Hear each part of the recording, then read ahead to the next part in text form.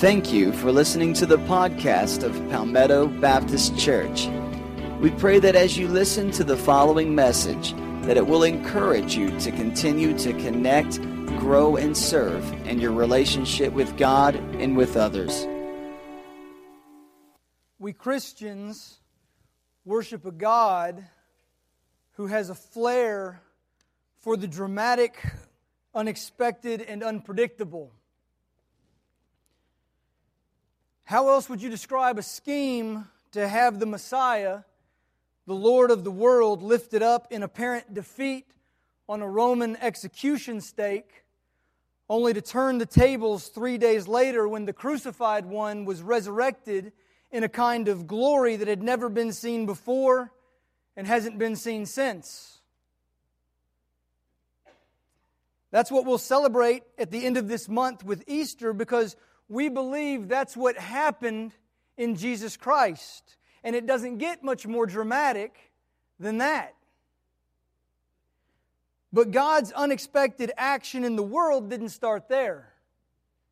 Long before Jesus, the Israelites were birthed through God's dramatic promise to an elderly man named Abraham and his childless wife named Sarah.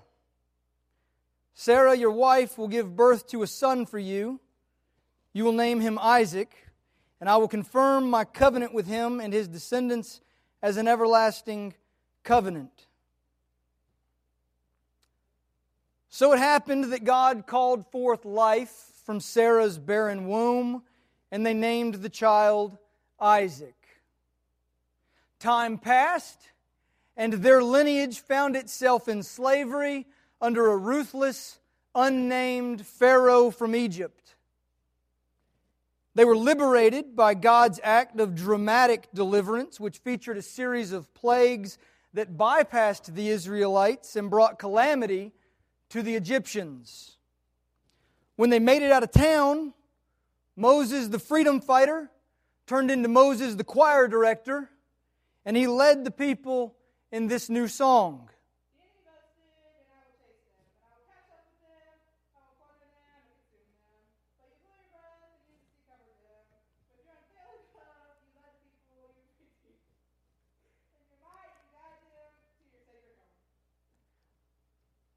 There's a lot that's lost in translation. The text there in Exodus actually refers to those lines as a song. And you won't find that song on the iTunes Top 10 list, but it's loaded with meaning for God's people that has lasted throughout the generations. The people then end up wandering in the wilderness, somewhere between the lands of slavery and freedom. And they feared starvation because they had no food. But they were sustained by God's dramatic provision of Wonder Bread, which they called manna. They couldn't store it because it would spoil, so they had to trust that God would supply their daily bread, literally. In these founding stories of our faith, God acts in unexpected and unpredictable ways to promise, deliver, and provide. And just in case you were wondering, dramatic stories like these are told over and over in the pages of Scripture. A donkey speaks. Fire from heaven consumes an offering. A bush catches fire but doesn't burn up. A man survives a night in a den of lions. Another man survives days and nights in the belly of a large fish. And 3 men are locked in a fiery furnace but aren't burned by the flames. The thing to notice is that all these stories are top-down in their orientation. That is, God is the obvious and primary actor, and the events hinge on God's ability and willingness to counteract life as we know it. When we encounter such events, we usually call them acts of grace, or in the most extreme cases, we call them miracles. And there are some people who insist that these kinds of dramatic, top-down stories disclose God's usual mode of operation. But that view is usually countered by the gut-wrenching mystery of why God would preserve 3 men in the fiery furnace of Babylon, but did nothing for 6 million Jews in the fiery furnaces of Nazi extermination camps. And that's not even mentioning the barren women today who would like nothing more than to become mothers, or the children who will not be able to sleep tonight because their hunger pains keep them awake, wondering if their Wonder Bread will ever come. In the face of such brutal facts of life, our ancestors in the faith observed that God's dramatic acts were actually not as common as they hoped they would be. The days of our lives cannot be fully accounted for with the Bible stories of God's dramatic interventions.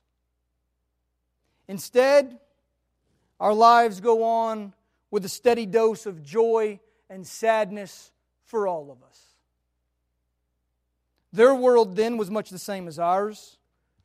Birth and death, love and hate, goodness and greed, peace and war, health and sickness, faith and doubt.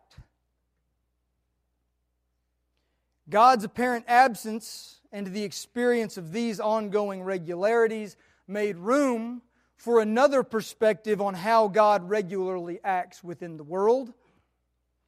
Even though God wasn't always visible in the daily grind, they didn't assume that God was disengaged from it.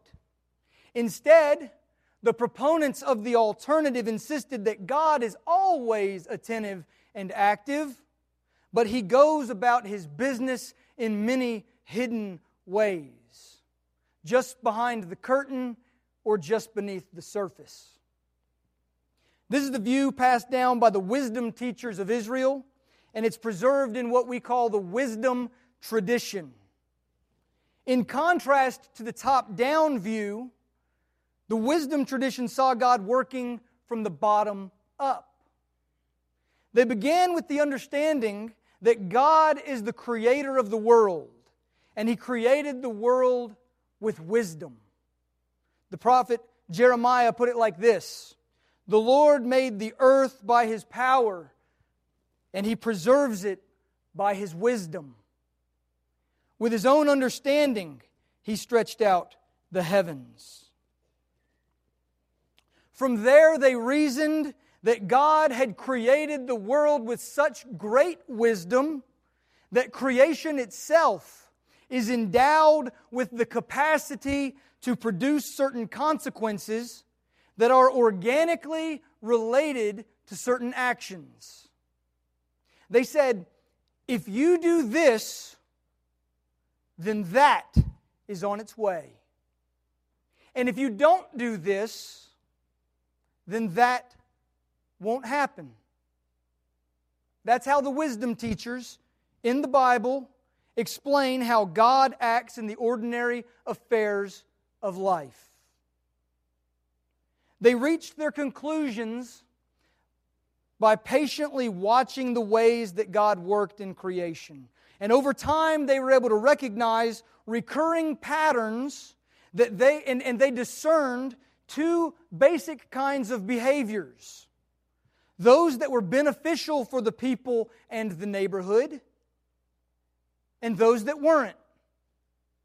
And while they were at it, they also recognized two basic kinds of people: the wise and the foolish. So taken together, these observations formed the core of their message.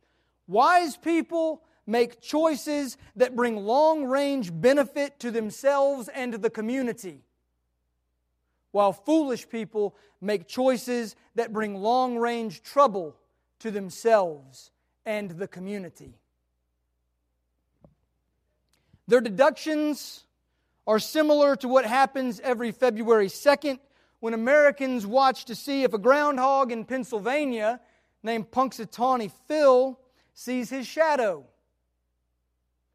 If he does, then he retreats back to his hole, and we plan on 6 more weeks of winter weather. If he doesn't, then we assume that the cold weather will be ending very soon. That forecast isn't based on any high-tech Doppler radar system. It's based on a reliable method of watching, waiting, reflecting, and connecting the dots as the years go by. This is also the kind of analysis that we find in the book of Proverbs. For instance, Proverbs chapter 10, verse 4 says, "Lazy people are soon poor. Hard workers get rich." Now, we can all cite times that we've seen when that's not the case. I know lots of hard workers who can't seem to get ahead. We can all cite times when that's not the case. But it's as if they've seen it 1,000 times. A guy sleeps until lunchtime and eventually has no resources of his own. Or a guy gets up with the sun and eventually has plenty of resources to support his family. Or take Proverbs 15:22. "Plans go wrong for lack of advice. Many advisors bring success." Again, it seems that the saying grew out of the many stories passed down about a man who came home empty-handed after he ran off with the idea for the next big thing. What happened? Or maybe it was seeing how over and over the counsel of others produced a better solution than what any individual person could have come up with by himself. Either way, the deed's consequences connection was reliable because of God's own wise ordering of creation from the beginning. We tend to think that we can beat the system if we're rich enough, if we're smart enough, if we're hidden enough. But the wisdom tradition keeps insisting that the link between actions taken and consequences received cannot be undone by any amount of money, intelligence, or secrecy. It doesn't matter who you are. Tiger Woods, a clarinet player in the high school marching band, or even Lance Armstrong, the consequences of your actions, whether good or bad, are coming. So here we are in Austin, Texas. A few days ago, you texted to the Associated Press and said, "I told her to go wherever she wants." Her meaning me. Mm-hmm. "And I'll answer the questions directly, honestly, and candidly." That's all I can say. Those are your words. Those are my words. When we first met a week ago today, we agreed that there would be no holds barred and there would be no conditions on this interview and that this would be an open field. I think that's best for both of us. I agree. So here we go, open field. So let's start with the questions that people around the world have been waiting for you to answer. And for now, I'd just like a yes or no. Okay. Okay? This whole conversation, we have a lot of time, will be about the details. Yes or no? Did you ever take banned substances to enhance your cycling performance? Yes. Yes or no? Was one of those banned substances EPO? Yes. Did you ever blood dope or use blood transfusions to enhance your cycling performance? Yes. Did you ever use any other banned substances like testosterone, cortisone, or human growth hormone? Yes. Yes or no? In all 7 of your Tour de France victories, did you ever take banned substances or blood dope? Yes.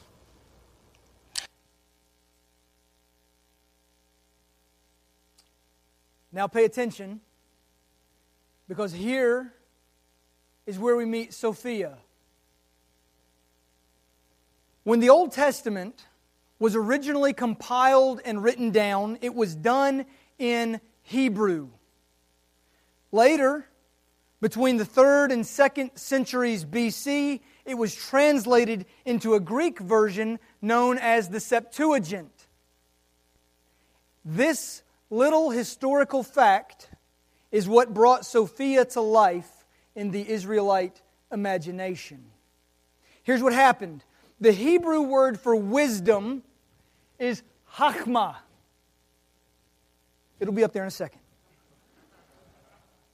There it is. That was it. They're playing with me. All right, it's going haywire. The Hebrew word for wisdom is chachma. All right, sounds like hacking something up. All right, not as bad as German, which I learned in high school, but close. So in the Hebrew version of the text, Proverbs chapter 1 verse 20 reads this: Chachma shouts in the streets. She cries out in the public square. But the Septuagint uses the Greek word for wisdom, which is Sophia. Now let's read that verse again and see if it strikes us differently. Sophia shouts in the streets. She cries out in the public square. Chachma, Sophia. I'd say it sounds a little different. And given that wisdom was expressed as a feminine noun, go figure, fellas. I don't know what to mean by that. Wisdom is a feminine noun, and wisdom was highly desirable, and so it's not that hard to see how wisdom was quickly personified into the figure of Sophia, the playful, elusive, intriguing, helpful partner of God. So in the Old Testament and in the later apocryphal books, Sophia, which simply means wisdom, becomes Sophia, the personality and voice of God's wisdom at work throughout creation. The clearest passage of this sort is in Proverbs chapter 8, where Sophia says, "The Lord formed me from the beginning, before He created anything else. I was the architect at His side. I was His constant delight, rejoicing always in His presence." And that's not the only passage. Sophia is featured throughout Proverbs 1 through 9. Now I have to mention this, you have to hear this. When I speak of Sophia, it's this personification of God's wisdom that I'm talking about. All right? If you Google this, you'll see, and I know all about, the comparisons between Sophia and the goddesses of the ancient Near East, or Sophia as the divine mother of humanity. What those connections fail to see is that Sophia was not a spin-off from a foreign deity, and she was more than a clever wordplay. She was a personification of God's own wise activity in the world. And here's where she came into play. She played the role of disrupting the connections between deeds and consequences. By themselves, those connections could become a bit too rigid, too firm, too mechanical, too predictable. Case in point, just look at how Job's friends respond to his suffering. You remember the story? What did you do? Nothing. Just admit it. You're suffering, so you must have done something. Deeds have consequences. They're firm, they're mechanical, they're predictable. What'd you do? Taken to the extreme, the bottom-up perspective could lead a person to stop expecting God to act in dramatic ways at all. Fortunately, Sophia showed up, broke into the closed system, and created space for the grace of God to emerge in new and surprising ways. Even though our plotting and planning can be useful, there are limits to what it can accomplish. The horse is prepared for the day of battle, but the victory belongs to the Lord. So in the same way that our complex lives can't be reduced to a Bible story of dramatic intervention, Sophia reminds us that neither can they be reduced to an automated system without room for the wonder of God's grace or the freedom of God's sovereignty. So how do we respond when it doesn't seem like God is present and active in our lives? How do we respond when it seems like God is asleep? I think we must affirm that God is free to work from the top down in any situation He chooses. But we should also admit that through no particular fault of our own, many of us haven't had the opportunity to see or experience that kind of dramatic, miraculous action. And therefore, just like our ancient ancestors in the faith, we are left with a choice. We can believe that God isn't really there. A lot of people believe that. We can believe that God is there, but doesn't care. A lot of people believe that. Or we can believe that God is working from the ground up and pray for God to work also from the top down.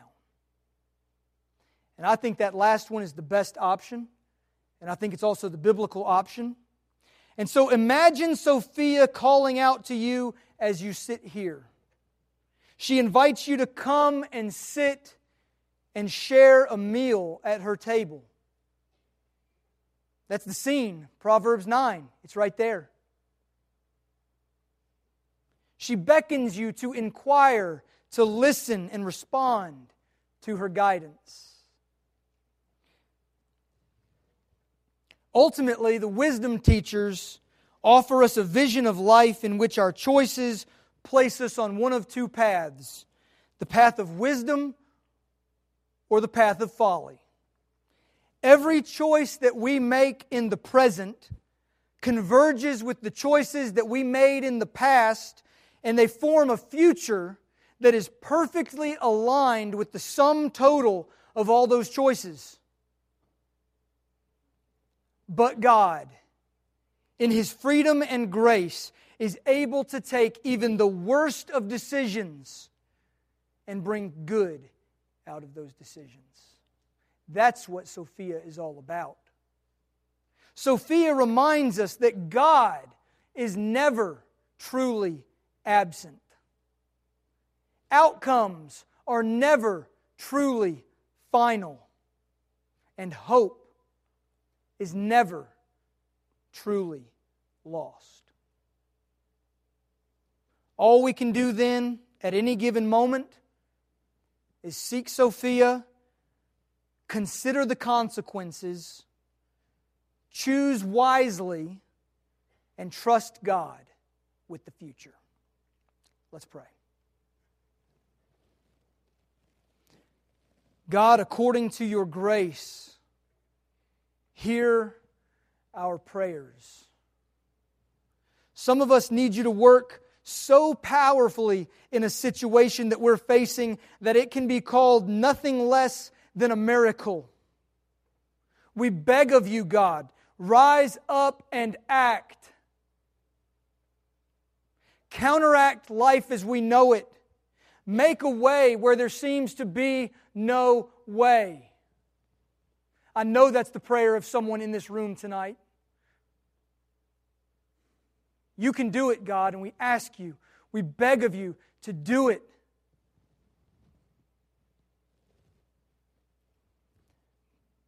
But even if you remain silent, we choose faith because you are the Lord our God, the Lord alone.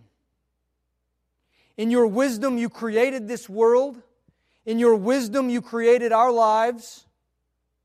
And so we trust in your promises, and we will live by faith, not by sight.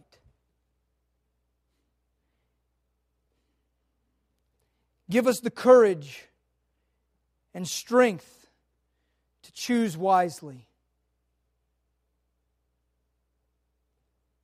And in all things, we will give you the praise, honor, and glory you deserve. In Jesus' name, amen.